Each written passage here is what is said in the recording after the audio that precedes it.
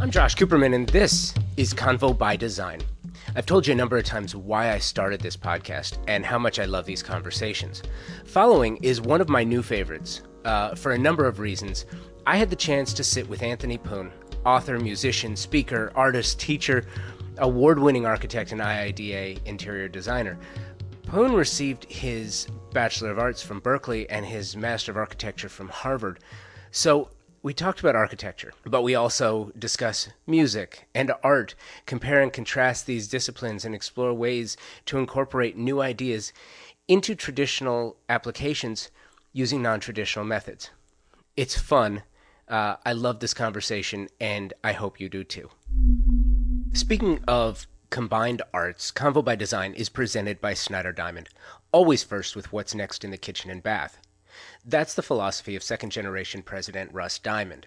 His travels take him across the planet, looking for the appliances, fixtures, and finishes for the kitchen and bath that allow designers and architects to create amazing spaces for their clients, products that make life better, like those from Miele. I toured the Miele showroom and was shown all of the products that Miele has to offer, from coffee machines to ovens, ranges, hoods, Combi-Steam ovens, washers, dryers, all imbued with Miele's Immer Besser philosophy, hard-coded into the very DNA of this family-owned and operated company since its founding in 1899. Miele products are made to serve and built to last. They possess the form and function you expect, and they were created with the future in mind. The technology integrated into these appliances, it's tremendous, and they were designed to work together seamlessly, all to make life easier. Now, combine these world-class products with the amazing Snyder Diamond service, and you have a powerful partnership. Find out more at any of the 3 Los Angeles area Snyder Diamond showrooms, and check out some fantastic limited-time offers and promotions from Miele while you're there. You can also learn more at SnyderDiamond.com. Before we get to this conversation with Anthony, I want to thank you for listening and invite you to join in the conversation. You can find us at Convo by Design on Twitter and Convo by Design, this time with an X, on Facebook and Instagram. You can also find videos from these conversations on our YouTube channel. Again, search Convo by Design, and you'll find over 120 videos from some of your favorite guests. This is architect Anthony Poon. We can ignore the fact that we've been talking about intellectual property rights and copyright law as it relates to architecture and design, which some people find really interesting and others have absolutely no interest in it. I think it's fascinating and important for creators and authors of work to hold some kind of right and license to what they've created. Well, and it's funny. It's interesting. I'll share one story with you. I was at Modernism Week this past year. Yeah, I was there. And we had a conversation with a couple of architects, a designer, myself, and we got into this conversation of copyright and intellectual property rights for creative types as it relates to the architecture and design space.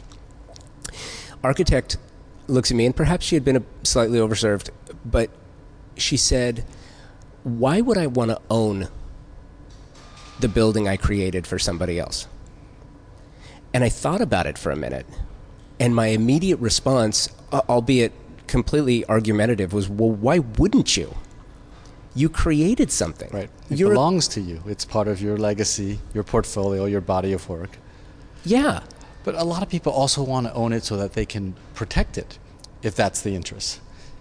So they have the grounds to stand on to pursue someone else if they've taken it, abused it, misused it, transformed it into something else. Or even simply appropriated it for their own benefit. Yeah, right. And by the way, you can sue anybody for any reason in this country. It doesn't mean you're going to win. Yes, that's America. But you can do it. Right. And when it comes to creative types, I love, if you've listened to Convo by Design at all, you know that I am neither an architect nor a designer. I'm just a fan. Okay. I'm just a fan who loves talking about it. Good. We need fans. So, and that being said, I'm also in the industry because I speak at many of the events. I have produced design houses. I love this space. I love the business.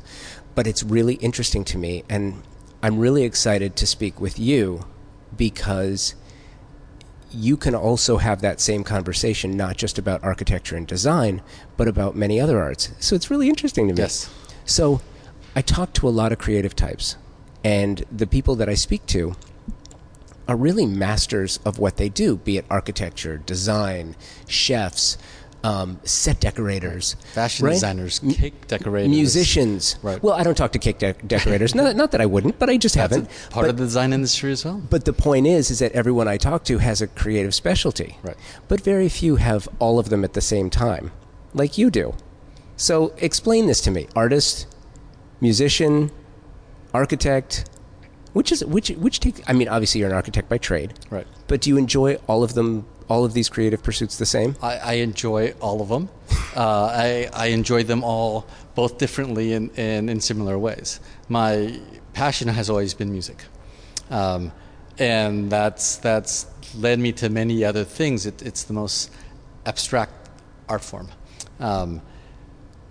I think there was a pragmatic chapter in my life where I thought, can I really be a musician as a living, as a profession? And I thought, even harder for me, I wanted to pursue being a classical musician. And there was a point in my life where I was considering, do I go to Juilliard for grad school or go to Harvard for a graduate degree in architecture? And it occurred to me, if I were to ask any of my colleagues, name 5 classical pianists in the world, it can't be done.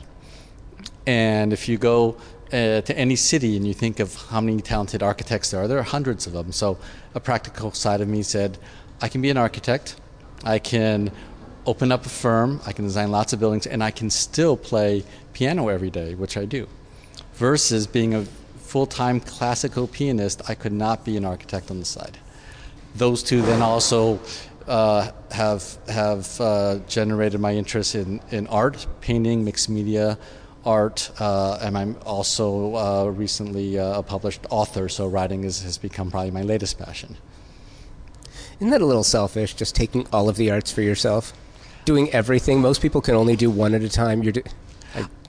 Well, interesting you say that. It is selfish in that it makes me happy, but all 4 of these forms require an audience. That's true.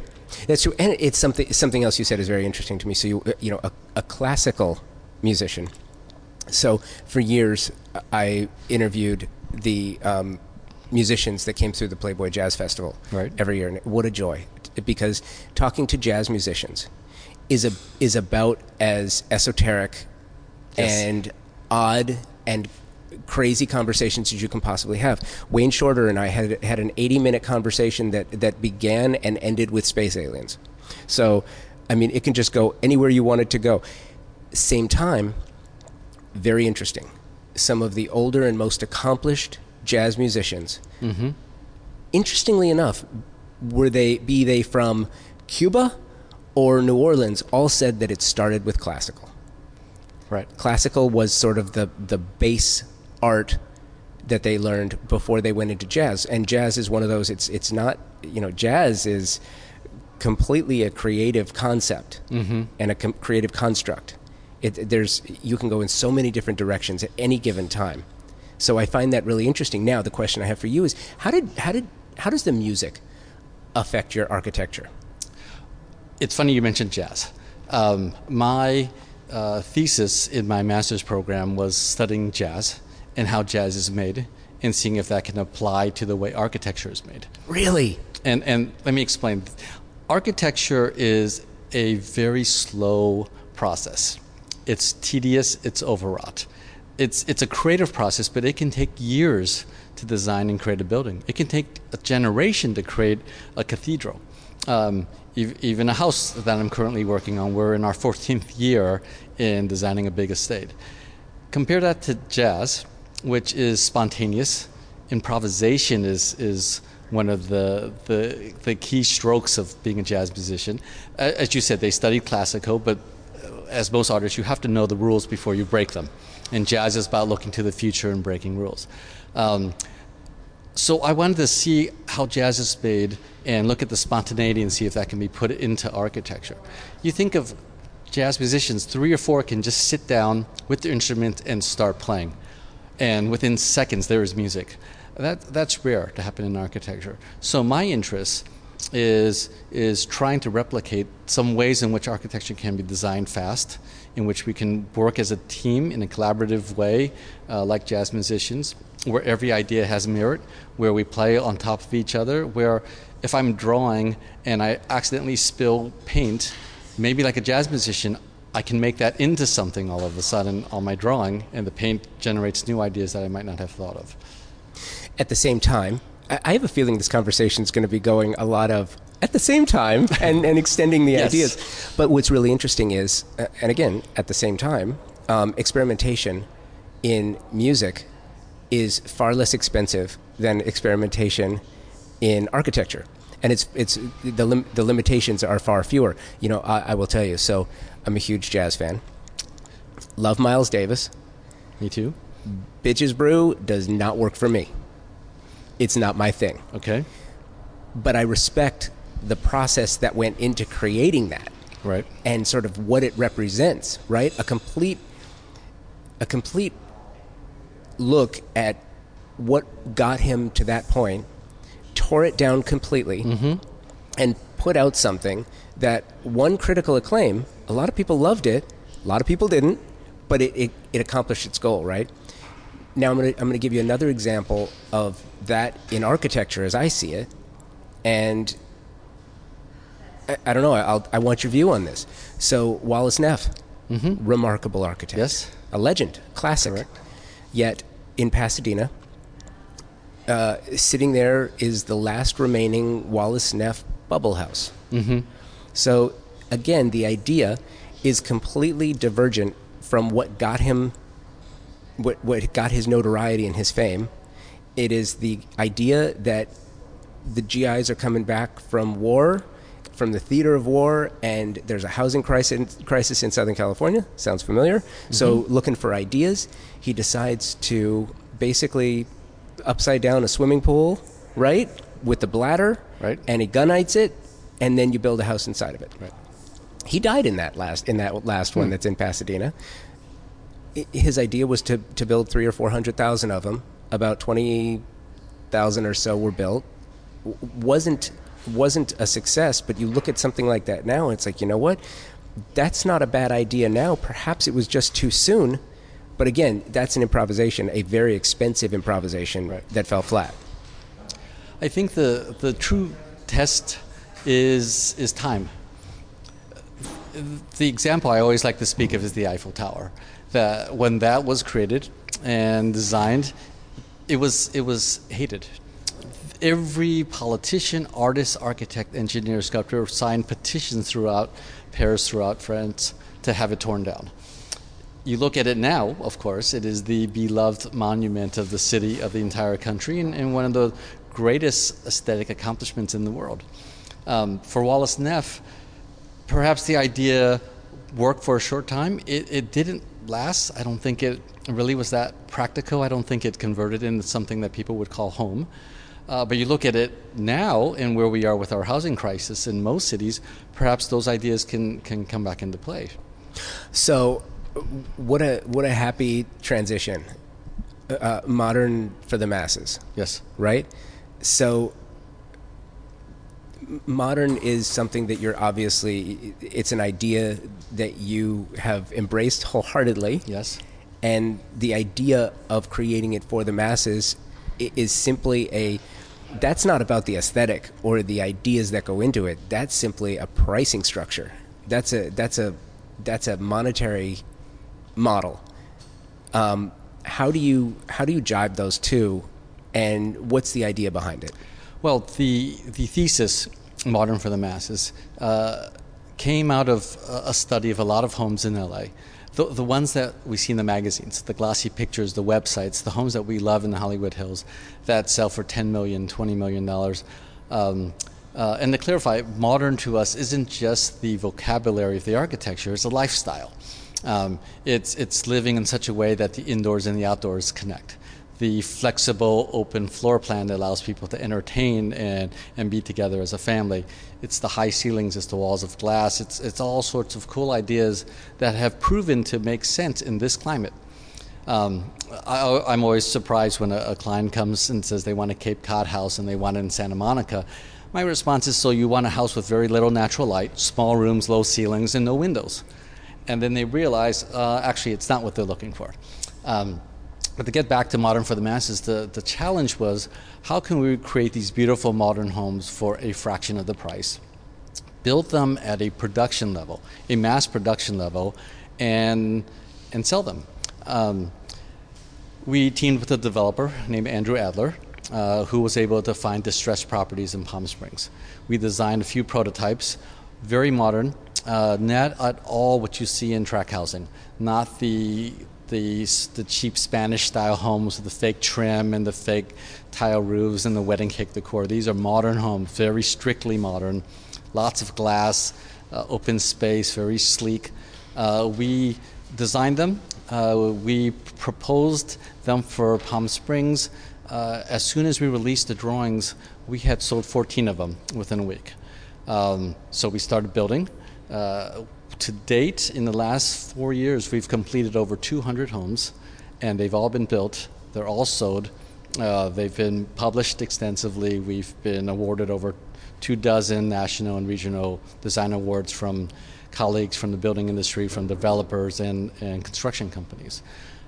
It's a program that has not been accomplished, as far as I know, by any other architecture studio other than mid-century modern, and we're talking going back 60 years. So the theory's been tested, and it appears to have passed. Yes. Why? Because there is a demographic out there that has not been served. These tract housing companies that build communities of 100 homes and they rubber stamp these homes out, they're not selling. People aren't interested in those homes. Our imagined clientele, the home buyer, was someone that wanted the modern lifestyle, someone that believed in technology, iPhone, iPad, completely connected all the time, and also someone who had a concern for sustainability, for being green. Those three things were critical to us. And of course, all of these needed to be done on a budget that was about 1/4 what you would see most homes in California being built for. And that was kind of the perfect storm. It made every home buyer realize this is exactly what they wanted. Our homes in the last few years have outsold every single developer in the Palm Springs region month after month. All developers combined, our homes have still outsold all of those competitors because we have a product that everyone's been dying for. If you take the popular mid-century modern home, which is a style that everyone really likes, I'm not a huge fan, we can talk about that later, but if you take that idea and add today's technology to it and construction methods, ideas about climate and insulation and smart home, also making it green. I mean, that's kind of where we've taken these new modern homes. So it can't be all the fact that it's tracked, so you're getting cost cutting because you're building so many homes. Correct. There have to be some things that are limited or cut out. There has to be. What is it? What is being removed? There is nothing being removed. In fact, what we're adding is a certain kind of value that makes a home better and happens to save money in construction dollars. So are you saying that really with these projects, it's just the profit motive? The profit is being cut out? I mean, not cut out. No. Because everyone No. has to make money. These homes, as far as I know, for the developers and the investors are very profitable. In fact, the development company was in the LA Business Journal having grown as one of the fastest growing companies to the tune of something like 400% growth in 1 year. What we're changing, and I wouldn't say we're cutting or reducing anything, it's just the way we're rethinking architecture. There are dozens of ways we've done things to make it more affordable to build. Some are very technical, some are very simple. As an example, these homes are elemental and simple. They have 2 ceiling heights. One ceiling height that's lower and intimate for all the bedrooms, and one that's very high and grand for all the public rooms like the kitchen, dining, and living room. This is an idea that makes modern homes very luxurious, very simple, very easy to understand. You compare that to a typical traditional house in Beverly Hills, there's 20 ceiling heights. There's the entry, there's the foyer, the hallway, the powder room, the niches. What do we need all that for? It's not even what people want, and it's what's driving up construction costs, as these wood framers are framing 20 different ceiling heights throughout a house. So it's interesting, too, to hear you explain that, because if you look at something, and there's precedent for the idea. So if you look back at a Neutra, if you look at the Neutra VDL house, for example, right, and you walk into, you have a low ceiling in the hallway where ceilings don't need to be high in the hallway, and then you walk into a very small bedroom that has a very high ceiling. It gives the impression that the room itself is bigger than it actually is. Correct. The idea of contrast. And that ceiling height can also be matched with the living room that's down the hall. So you may still have only 2 ceiling heights, but because they're being applied at different levels throughout the house, there's a perception that there are many differences, whereas in fact you're just using what you have for the greatest effect. It's similar to the approach to minimal art, that you can have a few brushstrokes and still be dramatic and impactful in your composition. So in that way, you could say that we've cut out a lot of pieces of architecture. I'm saying we actually reduced it to the essence of a house, which is what people want. To what was necessary. To what was necessary and what's desirable. Besides ceiling heights, as I mentioned, do all our homes need all these hallways and niches and alcoves and transition spaces? Our homes are just glorious, luxurious, big open rooms with a lot of glass, and that's what people want. People don't want compartmentalized homes with the kitchen shut off from the dining room, which is shut off from the entry and shut off from the living room. I mean, people want homes that flow, and we're lucky to be in a California climate where you can open up the doors and let the breeze come right in. Isn't that interesting, though? I mean, tastes really have changed. I mean, because if you look at how homes were built 60 years ago, mm-hmm. or even sooner in some cases, everything was chopped up. And right. It was chopped up by design, because you would have this room every room had a purpose, right? The living room, the formal living room had a purpose. Which no one uses. Nobody uses. uses. Everyone knows of their parents' house where there's living room, and no one ever went into it.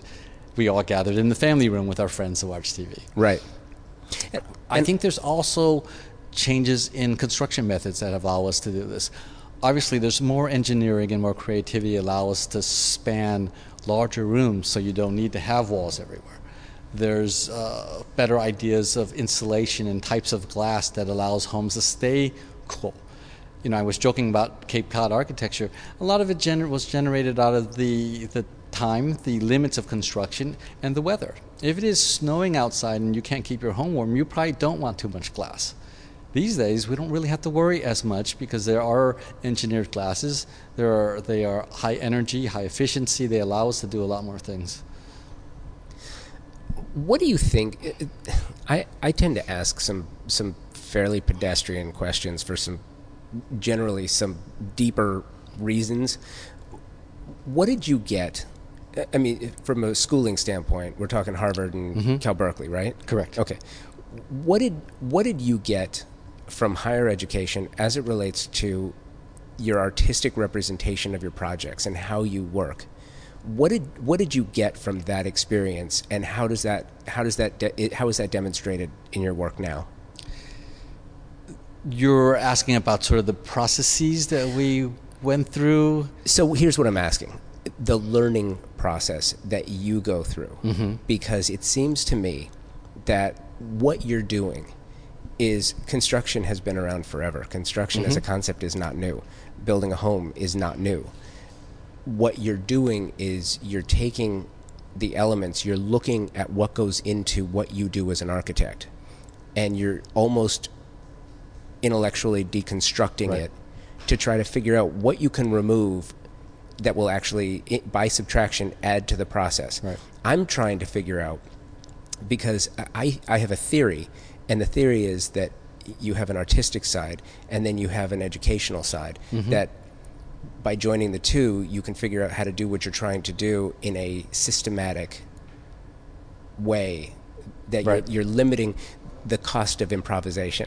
I think the thing is, in architecture and in most arts, there's two components. Architecture has the problem-solving component, where you've got to figure out the square footage, you got to figure out for the client what the program is, how many bedrooms or how many seats in a restaurant.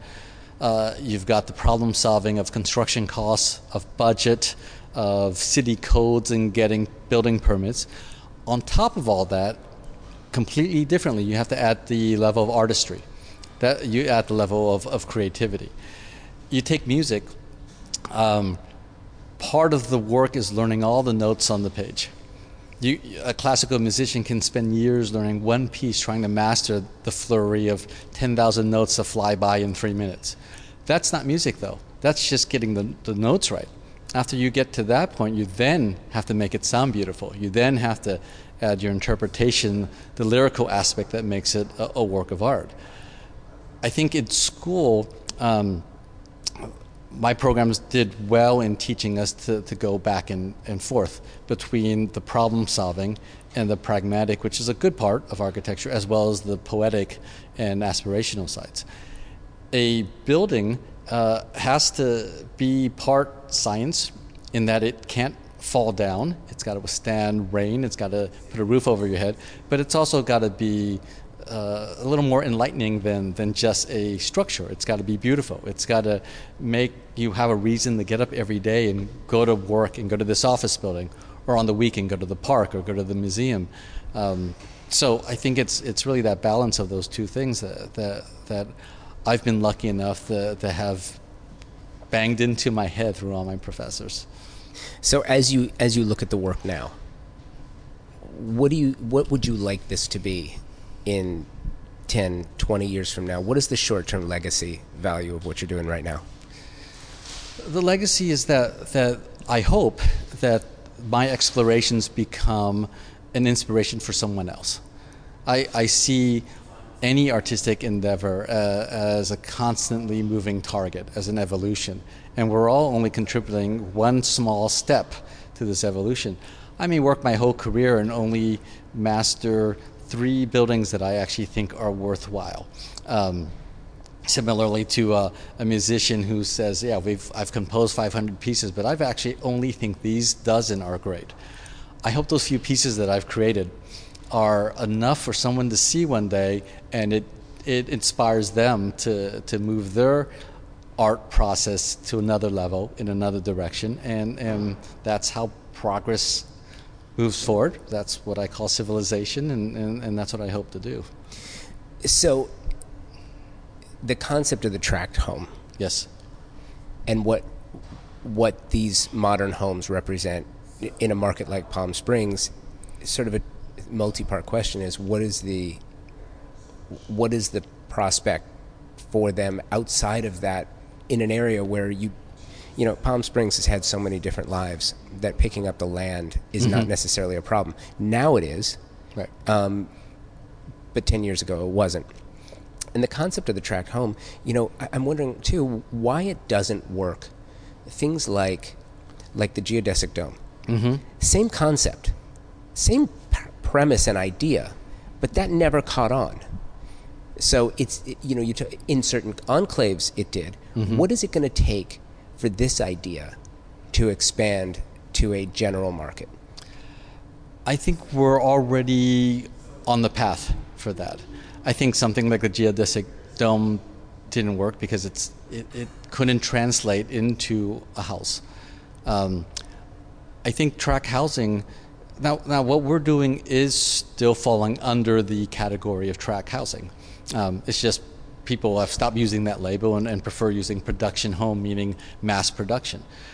For example, for a 50 home community, we would design 4 or 5 homes and they'd get mass produced, which is how tract housing works. I think tract housing is failing because these companies are large. They're money driven. They're stuck in old ideas. It takes a lot to turn a company around and look towards the future. I think of the example of Tower Records, where I hung out all the time. It was my living room. You listened to albums. If you recall, a decade ago, MP3 players came out, iPods. Tower Records claimed that it was just a fad, that they would hold on to their records or LPs and their albums, and look what happened to them. Tower Records is gone. iTunes has taken over the world. So these tract home companies that we compete with and we beat out month to month, they're stuck in these old ideas. Again, these Mediterranean homes, these things I call Taco Bell homes, no one wants them in California. So our ideas are applicable beyond Palm Springs. We've looked at Arizona, we looked at Las Vegas, we looked at areas in Orange County. There are lots of areas where these kind of homes can be built. They're what people are looking for. And they're beautiful homes that I innocently go to the open homes of some of these production housing companies, and I watch the buyers. I see them walk through all the homes, and when they walk into one of our homes, they instantly say, "This is the one I want." So we're doing something right. Okay, total sidetrack here, but you brought up MP3s. Did you have a Zune? Do you remember the Zune? Yes. That didn't last very long. No, it didn't. I did not have one. It didn't. I had every version of a Walkman. Right? And eventually jumped to an iPod. The Zune. The Zune. One of like the Betamax of MP3 players. It's got to start somewhere. Yeah, no, it's true. So when you look at these areas, are you looking at just where you want to apply residences, or are you also looking at sort of to back up? You look at a city like Irvine. Mm-hmm. Irvine is a completely master planned community. Right. The knock on Irvine is that it's not unique. It's boring. It's predictable. Boring. It's formulaic. Yeah. They know that they themselves are called the beige company, not just because everything is beige, but that it's beige in thinking. Yeah. They're aware of that. And also, Irvine Company is a client of ours. Okay, so let me also say at the same time, while everything is as you described, their streets are wide, mm-hmm. their sidewalks are level, right? Their stoplights seem to be synchronized. Their streets are clean. Their streets safe, are clean. The schools are great. I don't get caught in traffic when I'm in Irvine. Right. They have public fields that are impeccably well kept. In one kind of definition. It's kind of spooky in the same way, but at the same time, Stepford architecture. It is a master planned community. Mm-hmm. They thought about everything to the point where there is still vacant property that's not being built on. But when it is going to be built on, it's already zoned. Mm-hmm. It's already designed. It's already for the most part, here's what it's going to, you don't have to have a unique drawing. You can tell what it's sort of going to look like and what it's going to do and how it's going to serve the community. Where there has to be a balance there, but at the same time, when you look at these neighborhoods that you're developing, do you look at how they serve as well? Are you looking at what else they do besides the residences themselves? You bring up the concept of master planning. For the masses, it is currently a residential master plan that we look at a parcel of land and look at how it can be divided up into 14 homes or 50 homes or 100 homes and build out those communities. But it is with other clients that we do take that look at how buildings can come together. Our work spans from residential to commercial, from institutional work in schools like UCLA to Buddhist foundations, to homeless shelters and mega mansions. So the idea of master planning is critical. You mentioned Irvine Company. There's a small department there that we're a part of that is a think tank that is set up to break them out of what they admittedly call themselves the beige company, to see what new ideas can happen, but still within their safe thinking of what is profitable, what's constructible, what can meet the bottom line of a business plan. And I look at that company, the Irvine Company, in contrast with the company that, and I don't know if it's one company or many, that's doing Playa Vista. Mm-hmm. Playa Vista is another example of wide open spaces, master plan community that is far more jumbled in its application. I think the idea is similar, but the idea is similar, but the application is different. So there's traffic. Right. It doesn't work. I don't want to say it doesn't work, but it doesn't work the same way that Irvine works. Right. Obviously there are different ways to do it, and there's different ways to accomplish a similar goal. There isn't one path. There's multiple. And I'm just sort of curious, as you look at this, do you look at it strictly from a residential neighborhood, or do you look at it as a master plan community? Two ways of looking at it. The trick with the master plan is trying to predict the future. And I don't know who has that crystal ball. The Irvine Company. They do for their environment. They clearly know. I think Crusoe affiliated, maybe another. Yeah. It's when we work on master plans, we're asked, are you asking us to master plan out 5 years, 10 years, or 50 years? If it's a residential community, we're asked to predict the future. How will people live? Will people even have cars? Do we need garages in 25 years? Well, okay, you've just touched on, it's so funny, you've touched on a number of things. So I guess, kind of, yeah. The architect is the equivalent of a futurist. We're a fortune teller. Well, there's a difference between a fortune teller and a futurist. A futurist is not by nature, by what their job title is. They're not a fortune teller or reading a crystal ball. Their job is to look at all of the data, apply current situations, attach it to a trajectory, a formula, to figure out where you'll be in 25, 50, 100 years from now, and that's the job of the futurist. And it's there's no science to it per se. There's no guarantee that they're going to be right. It's exactly right. We look at traffic patterns, and of course everyone knows there's traffic and impossible parking and the cost of an automobile and gas. It's no surprise that the taxi cab companies have evolved, and in comes Uber and Lyft. Shortly after comes Bird and Lime. It's changing constantly, and we are asked to think that way.